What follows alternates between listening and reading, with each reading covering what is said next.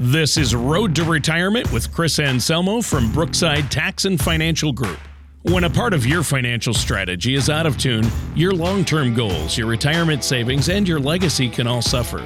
With many years of experience in the financial industry, Chris provides his clients and prospects with the information they need regarding Social Security, retirement income planning, wealth management, and much more. Listen in as we address your financial concerns and provide helpful solutions to put you on the path to achieving your retirement goals. And now, here is Road to Retirement with Chris Anselmo from Brookside Tax and Financial Group. Hey, welcome back to Road to Retirement. My name's Chris Anselmo. I'm here with Matt, our elder law attorney. And Matt, I thought maybe we'd talk about differences between typical living trust that people use, that's a common estate planning, and more of a Medicaid protection trust when we use it for nursing home planning. Yeah, that's a great idea. I think that a big misconception that people have is a lot of them have existing living trusts and they think, well, I'm set for the rest of my life. Right. So, the typical living trust that we've done thousands of is basically a substitute for a will. And it's designed really for a few things. 1, to avoid probate. 2, to maybe save some taxes. 3, to distribute the assets to the heirs or to hold on to them in trust for them. But it's primarily a distribution vehicle where, is a substitute for the will instead of having to have all the time-consuming expense of going through probate. So right. A lot of people have used those over the years. Plus, it's private, so they don't have to go through the whole public that everybody knows their stuff. Yeah. And in the long run, it saves money because probate, look, to be honest with you, it gets expensive. And to be honest with the listeners, the expense is the attorney fees. Right. So the living trust is a better way overall, but it doesn't provide any creditor protection for the current generation. For the next generation, it does, but not for the current generation. Can you delve into that a bit? Yeah. The regular living trust that people have as a revocable trust, it's an extension of you. It's like it's sitting in the room next to you, but it also runs under your Social Security number.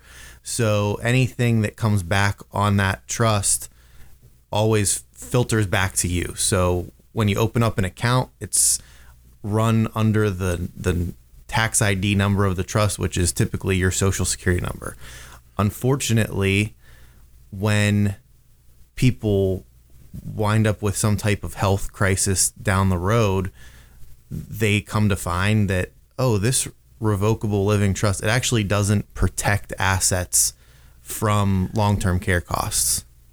Or from any other, right. If you could just put money today into a trust and protect it from all the creditors you could ever have, I think half the lawyers in the country would not want that, right? so that's not viable. But when we do the Medicaid protection trust, it's different because you're not retaining all the rights you normally have. And where, like in a revocable trust, you could just take the money in and out whenever you want. Right. So from a creditor standpoint, they're like, well, then just take the money out and pay the creditor. So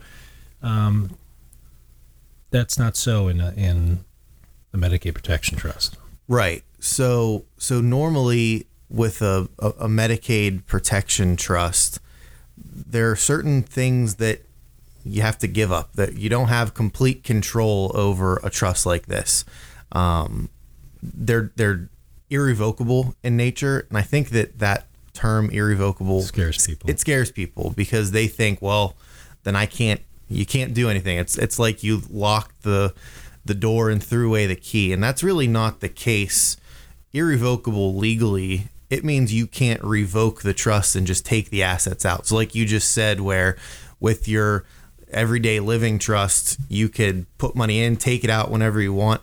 You don't have that same immediate access with a Medicaid protection trust. So I think the client's fear is, I'm going to lose complete control over these assets, but we can give them certain rights. Right. So when we set these up, a lot of times we have a mechanism in there so that if we need assets back out of the trust, we can distribute them out and make sure that they come back to the ones that set it up. So generally, there's going to be, let's go to the parties. There's going to be the settlor or the grantor or trustor, or whatever you want to call it, the person who starts the trust. Right. Let's call it mom or dad. Mom and dad, right? yeah. There's going to be the trustee, which is going to be the person who's going to manage all those assets, which is not going to be mom or dad.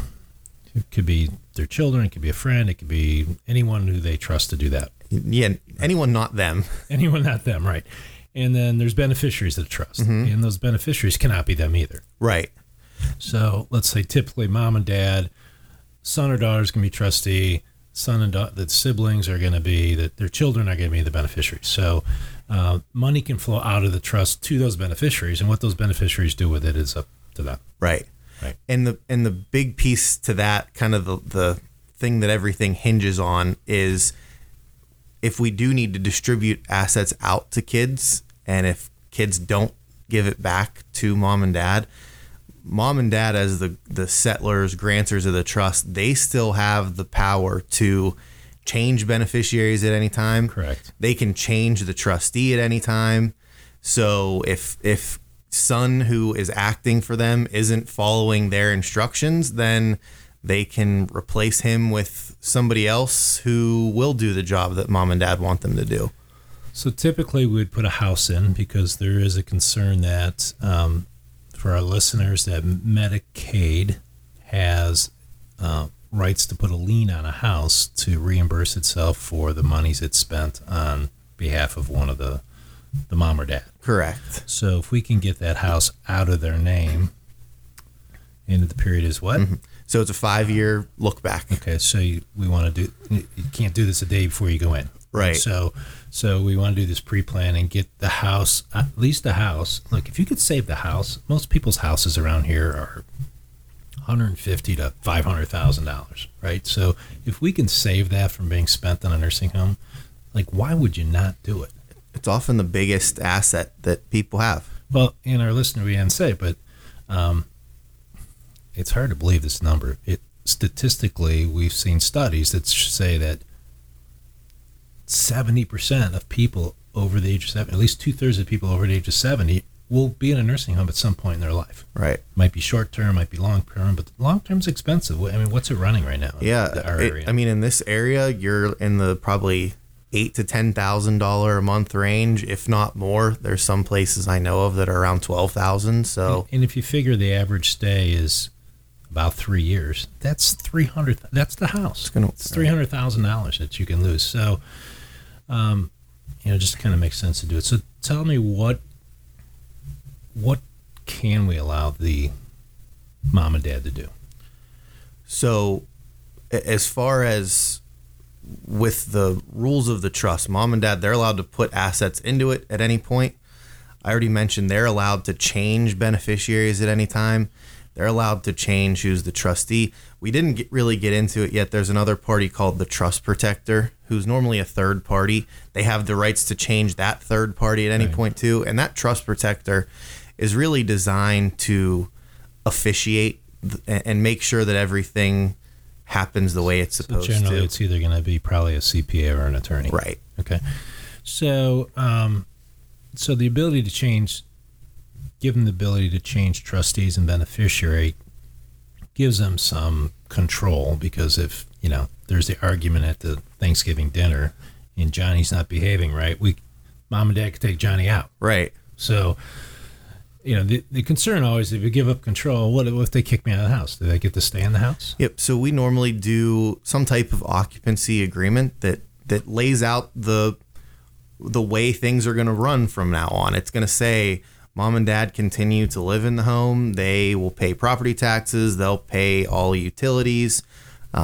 So really, nothing's really changed. So nothing really changes. The biggest difference, and I think one of the biggest questions, and you might have been leading to this before, you can still sell a home that's in a trust like this. Correct. And the one difference to that is it's going to be the trustee that signs the deed over to the new buyer. So if you think of this trust as like a treasure chest, so the house is in this treasure chest. If they want to replace the house, then the trustee sells the house and the buyer sends money into the trust. Yep. And then that trust will then have money. And if it wants to buy another house, you can buy another house. If not, it could invest the money, do whatever. So the money never goes back to mom and dad. Right. And that's by design, because as long as that money has stayed in the trust vehicle, then that asset is never re-exposed to that 5-year window. So if we start it today, or just say this is October of 2020, October 2025, we should be good to go. Correct. So if you then a year after that, sometime in 2026, wanted to sell your home and downsize, you could sell that home out of the trust, receive funds in the trust, buy a new, smaller home in 2026, and that house is already protected. It doesn't it just stays in the trust. Exactly. So it never really goes back to you. Yeah, right. So for our listeners, I mean, most people we see that go to nursing home are late 70s, 80s, or older. Mm-hmm. So if you're in your early 70s or you're in your 80s, this might be the time to do it, because you can't wait to look. It happened to my mom and dad. We did this Medicaid Protection Trust, and the reason it didn't work for them is because it was like the 4th year when my dad needed to go to a nursing home, and it's odd because when I give these seminars, people are like, well, how could it happen to you, Chris? Because you know what you're doing, right? I said, because my mom and dad procrastinated. They wouldn't sign the documents. It's, my dad, the little Italian, look, you're a smart guy. You take care of it. Just take care of your mom, right? And I'm never putting mom in a nursing home and this and that. So, Dad, I can't just sign it. Look, I'm not charging you to do it. I just sign documents. So eventually they signed the documents, but it was, just 1 year too late. So we spent $90,000 in that 1 year, in 7 months. Yeah. So, which is pretty crazy, because my dad worked at the West Side Market. It probably took him 4 years to make $90,000. Mm-hmm. So it's just sad that something needs to be done at the national level. We're not going to solve that today, but it's ridiculous that retirees are going broke for nursing homes when they've been paying into Medicare forever, for 60 years, and it doesn't cover long-term care costs. Yeah, it's almost like, what's the incentive to save? Because if you don't have anything, you'll be able to receive government assistance, Medicaid, if you need nursing home care, which is great. But it's just for the middle class, the people who did save their money and they worked hard for all those years, and they were fortunate enough to be able to have a nest egg. It really is the middle class. Look, if you have several $1 million, you're like, hell, well, I'll just pay it, right? But if you're completely broke, the government's going to pay. It's always the middle class that's getting stuck, and the distribution provisions could be the same. When we're both gone, it's going to go to the kids, and so we can have all the same distribution provisions we'd have in there before, but.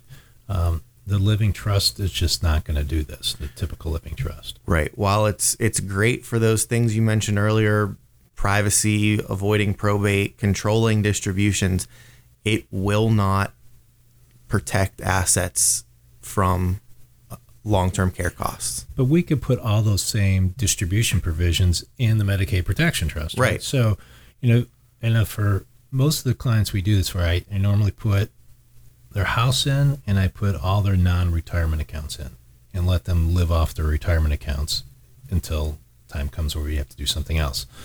And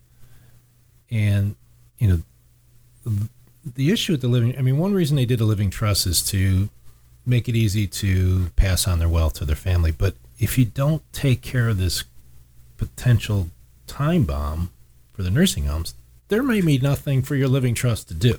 Yeah. Right. You could spend it all during your lifetime, and then you die. There's nothing that your living trust is going to do. Right. When you think about if you set up a living trust to avoid probate and maybe for some tax benefits, well, if you spent 3 years in a nursing home before you get to that point where the trust is kicking in for death, it's like, well, it doesn't even matter what that trust did because you spent it already. Well, And, we're just saying the average is 3 years, but I've seen clients that have been in nursing home for 10 years.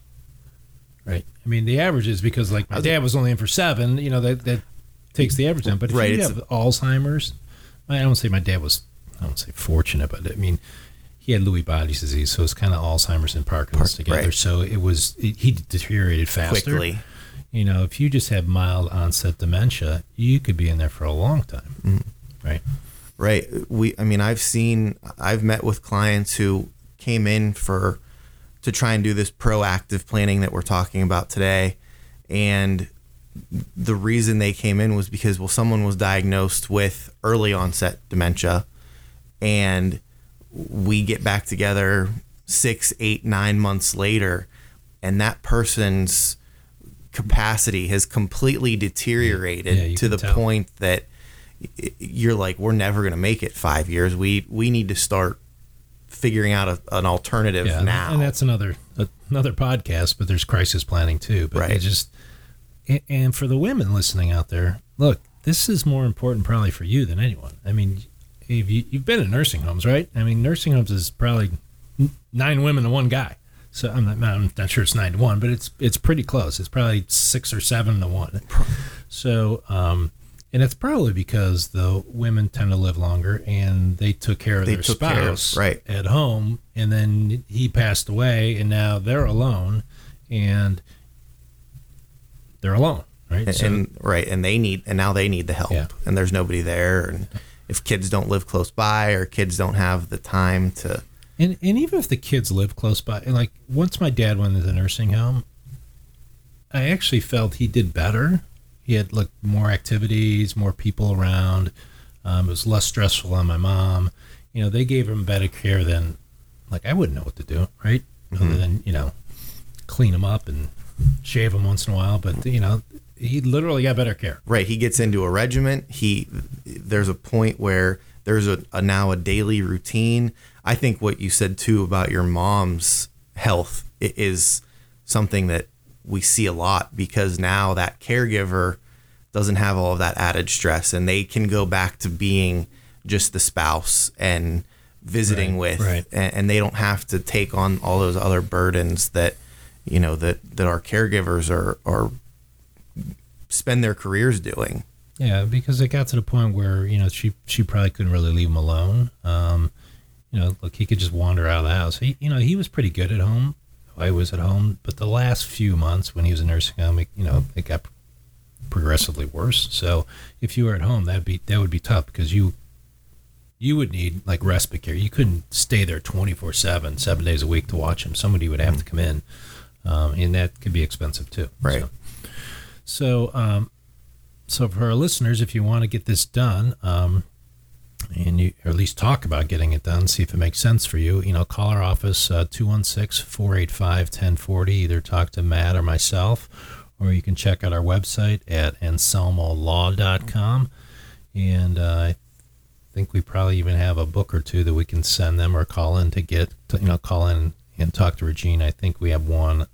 Our estate planning book would definitely have a chapter on this. And is that new book come out yet? That we're not the orange or pink one, whatever. No, we don't. No, we haven't got them in yet. So, but stay tuned. But this is let me say it again: 2 out of 3 people over 70 end up in a nursing home, and it's if I told you 2 out of 3 of your houses were going to burn down, would you do something to protect your house? And that's statistically what it is, because it's the cost of a house.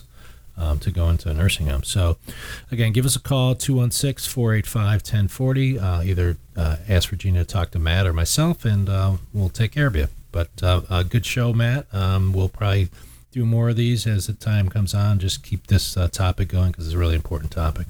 Anything else you want to say before we go? I think just going back really quick to kind of the timing of when to do this.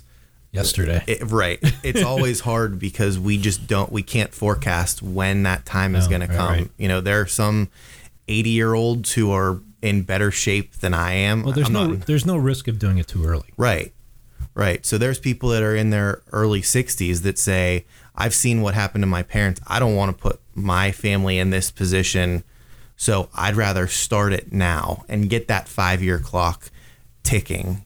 And I think it's important to get the 5-year clock ticking because they could change it. I mean, it originally was 24 months, and it went to 30 months, and it went to 36 months. Now it's 60 months. If the government's going to find a way to change it, they're going to change it. Yeah, I think every year they talk a little bit about making it 7 years, and so who knows what will happen. But that clock doesn't start until you actually transfer the asset into the trust. So just setting up the trust doesn't. Right. So if you sign the trust today, it doesn't mean that's the day. It's the day when we actually get the deed recorded. Right. So, okay, good show. We'll be on next week. Again, our office number is 216-485-1040, or you can check out our website at www.anselmolaw.com. Thanks, Matt. All right, thanks. Thank you for listening to Road to Retirement. Don't pay too much for taxes or retire without a sound retirement plan. For more information, please contact Chris Anselmo from Brookside Tax and Financial Group. Call 440-886-3550 or visit them online at brooksidetax.com. All matters discussed during this show are for informational purposes only. Each individual situation may vary, and the opinions expressed here may not apply to everyone. Materials presented are believed to be from reliable sources, and no representations can be made as to its accuracy. All ideas and information should be discussed in detail with one of our qualified representatives prior to implementation. Advisory services are offered by Brookside Financial Advisors, LLC, a registered investment advisor in the state of Ohio. Insurance products and services are offered through Brookside Tax and Financial Group, LLC, an affiliated company. Chris Anselmo and Brookside Tax Financial Group are not affiliated with or endorsed by the Social Security Administration or any other government agency.